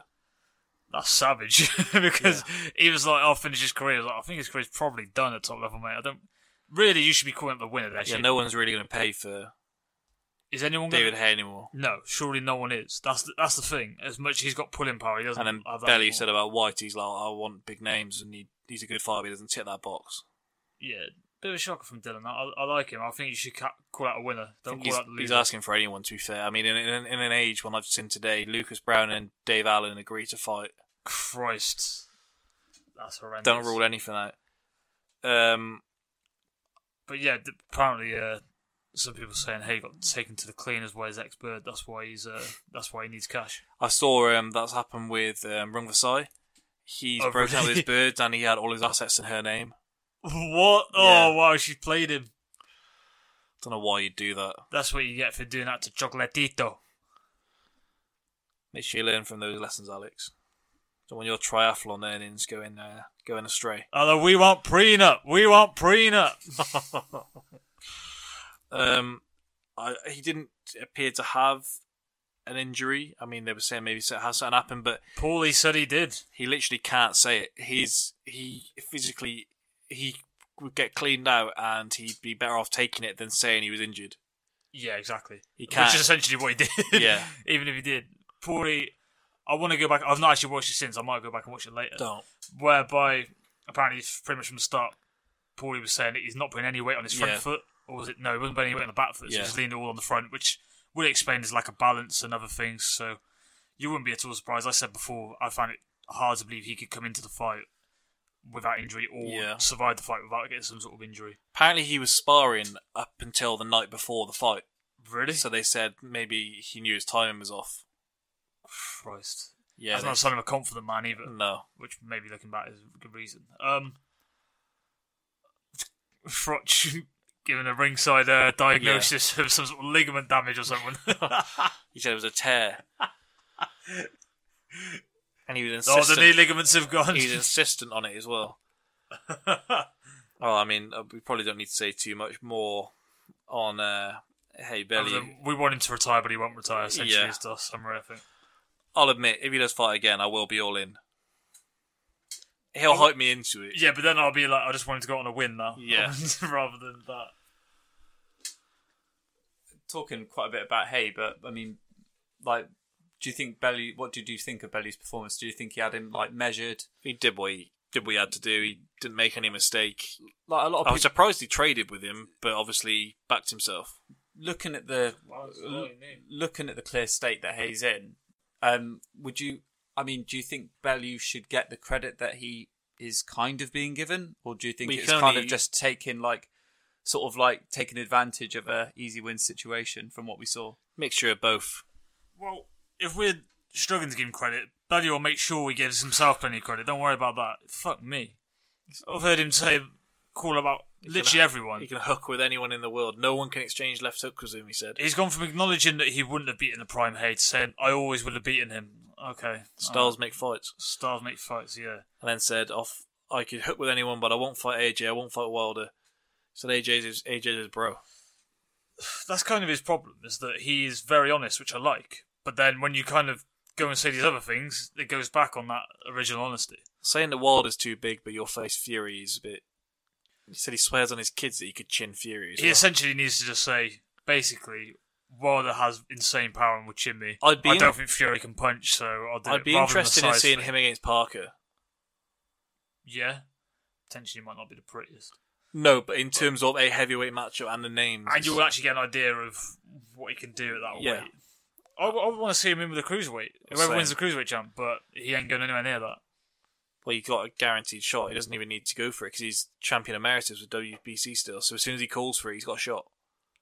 See if he wants it then. Exactly. Moving on then. So it's announced earlier this week that Eddie Hearn has signed a deal with DAZN, however you pronounce that, in America. He said he wants to build the biggest and strongest stable in world boxing. He's agreed a $1 billion deal. They're an on-demand streaming service, and it means that he'll be able to stage 16 fight nights a year for 8 years in America, and additionally he'll have 16 shows in the UK that he'll show on that network. It's essentially what the WWE network have done, and essentially they realised that they were allowing the likes of Sky and that to host their pay-per-views, and they would sell it for a certain amount, then Sky keep the profits. And so rather than do that, they'll do a monthly fee and they charge less, but they give you more content and they keep all of the money. So essentially with the network, you pay $9.99 a month and you get at least one pay-per-view a month and all the and you get their whole back catalogue and all other programs and that as well. Christ. But on Virgin Media, for example, they were charging you £15 for a pay-per-view and that was it. Or now they charge £20. So they charge more, and so you pay half the amount, and you get that as well as any. The WWE one is. So is that over here, or was that over? That's everywhere.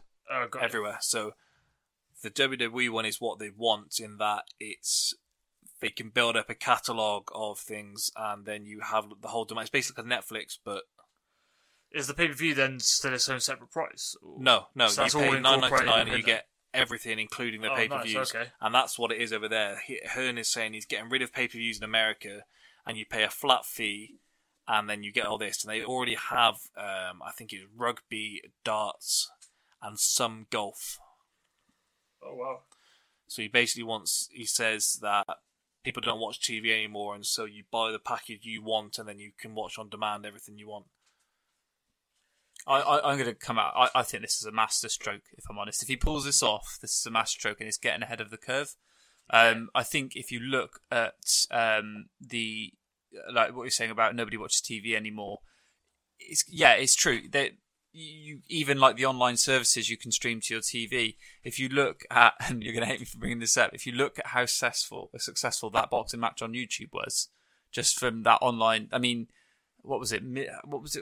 6 million or something like that. Yeah, within crazy. It's like that. That's the sort of numbers we're talking with. But it's actually not that one off because ESPN launched their own a month before called ESPN Plus, and the UFC have just signed a deal with them. And it's hard to say for us because it doesn't affect us because we have BT Sport and they had the deal there. But the UFC is saying rather than have the Fox cards, which TK will know, the Fight Night cards, you pay £5 a month and you get boxing over there and you get an array of other things as well as a back catalogue. And so it's kind of going to be pick your poison of which one you want, or eventually it's going to be get rid of the TV and just stock up however many bundles of these things you want. What was I'm pretty sure I was sent to you earlier. I read as well that basically if he pulls this off, Sky Sports, it won't be shown on Sky Sports box office, but it'll be just be matches. Well, no, what's going to happen is we'll get the shows he hosts in America as part of the Sky deal. Okay. So we'll have them normally, and they won't have pay-per-view in America. So it's not saying he can't still have pay-per-view over here. So he's been very kind of careful there. So we can still have that. And it depends what he does with the money. Because saying you're going to build a stable, and if you spend all the money on, we'll say, Wilder, who I don't think that's going to happen, and say he signs Charlo and then he doesn't match him up with Jacobs, he should be signing fighters to make fights rather than building fighters over in America. He can't do what he does here and have the likes of Conor Benn, Josh Kelly, that a lot, just in with a nobody. Also, the fighters he's looking at signing up are either already world title holders or pushing on world level. Well, PBC tried this, didn't they? But then they started giving $1.5 million for a standard fight. So Danny Garcia got $1.5 million to face Rod Salka, and then they offered him $2 million to face Thurman. Yeah. One thing to say about Hearn, he won't commit money to a fight that isn't going to make money. So those fights weren't making money. So that business model was always going to fall short at some point, whereas this is a way around it. Like, I know you messaged me saying if something that evens out, is it like $5 million a show or something? Yes, $5.7 million per show. So he's got average. He's got no excuse not to put good fights on. But if the rumour is that he's just signed a $100 million deal with AJ, we don't know how much of that money is going there. We don't know how much of the amount a year, so what, like $150 million a year, is going on AJ, because you could put half of that straight away just for AJ and his opponent. Also, if other fighters get wind of it, they're going to be thinking, well, what is he, 100 times more of a draw than me? Yeah. Is that how it works? And also, they all know he's got this big bumper deal now, so they're going to be saying they want their, obviously, piece of the pie, whatever. They want to be the main man for him. Kind of like with like Liverpool when they sold Torres. And it's like, well, if you got 50 million, then we want 50 million. Yeah, exactly. So yeah, it'd be interesting to see how it goes. We've said before, haven't we, how the fighters in America should be built better, and if he had, whether you like him or not, you have to admit, if he had Wilder, the Charlos, Errol Spence, they'd be huge. I don't know what it's going to mean for his like British level talent, because he's talked down on the British title before, and I think you could just start seeing these kind of fighters used as opponents over in America. You can sell them the dream if you're going to fight in America. Yeah. Meanwhile, he's building his own, and then he kills two birds with one stone, because he gets people tune in to see the British guy overseas, and people tune in to see the American face a Brit. Yeah, that's it, and that works as well short term, but long term, I don't think Egginson's going to have a fun time. No. I can see him honestly being something like a Charlo defence. Oh, Christ. That would not be pleasant. No. Or, I can see still see him making the Brook fight there. I could see that. He'll actually sell him against Khan. I was going to say, he might even do him against Khan giving a go at 154. And then, he's just beaten Sam Egerton, who's a solid 154 contender, and then going off that. We'll see how it goes. I mean, fair play getting the deal. People still say about he's got all the cash from his dad, but you have to make it work. He hasn't done all this through... He could be lazy, couldn't he, and not do anything with it. He's very good at what he does, you've got to say that. And but then the deal will only work depending on what fighters he gets, won't it? He needs to kick it off. He needs to kick it off well with some big fights to get the hype and momentum behind it. Because I don't know how many subscribers they have at the moment, but he's either going to put on a big fight to try and reel in the subscribers, or not put on a big fight until they get the subscribers and do it that way. Yeah. If the world of boxing starts to go in this direction in terms of how that will work, do you think that's more of a positive thing for the sport in terms of possibly shining a light on other boxers other than your headliners like AJ? I mean, we've spoken recently about like this kind of people that are going to the AJ fights at the moment. I don't think it's ever going to properly work, purely because I think at least half of your boxing audience aren't boxing fans. They're just fans of putting a fight on a Saturday. So when it comes to having to pay for it, it's just a bit too. I can just stick something else on it rather than pay for it. Yeah. So it depends, because if he can get the names and he can sell the names, like over here, like in America, they're laughing that people were paying for Hey Bellew, but over here, I mean, me and Chica, you watch boxing as well, Alex. Every man his dog who knows that I like boxing was asking who's going to win this one then. And so if you can market it properly, then it goes a long way. But it just depends how the Americans take to him and his product. And we don't know how much they're charging per month. Yeah, true. It's true. Yeah. Like the ESPN one is £5 a month. It's $5 a month. And to make it work, to get a return for your investment on $1 billion, you're not charging $5 a month unless you're guaranteeing that you're going to have a lot of people signing up. I can see it being more on the expensive side in terms of a pay-per-month scheme. I mean, what's... But the thing is, if over there in America, they pay between like 50 and 100 for a pay-per-view anyway. So if you could charge $20 a month for boxing fans, then you could probably make it work. But you then also have to guarantee regular, solid content on there.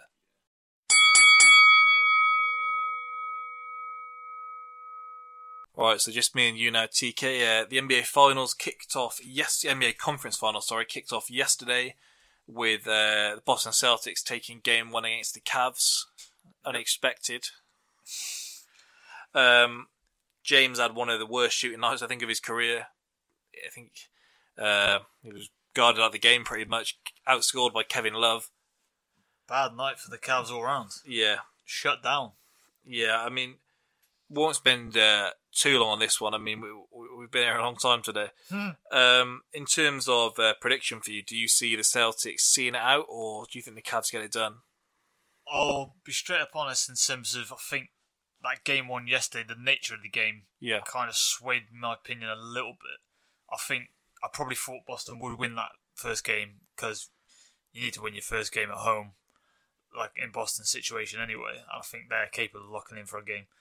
But I think the way they did it was concerning. The way a game like that, usually LeBron afterwards comes out firing. And he traditionally does kind of, Game 1 does be a bit quiet and then takes off. So you can't read too much into it. I think the last 6 times he's lost the first game of a series, he's then gone on to win the series. I think last time he did that in the Pacers. Indiana one, he then nailed 40 points. And whatever, didn't he? So won't read too much into it. But I think if any team's capable of playing that sort of defense and a coach capable of creating a system whereby he can shut LeBron down to an extent, it would be Boston.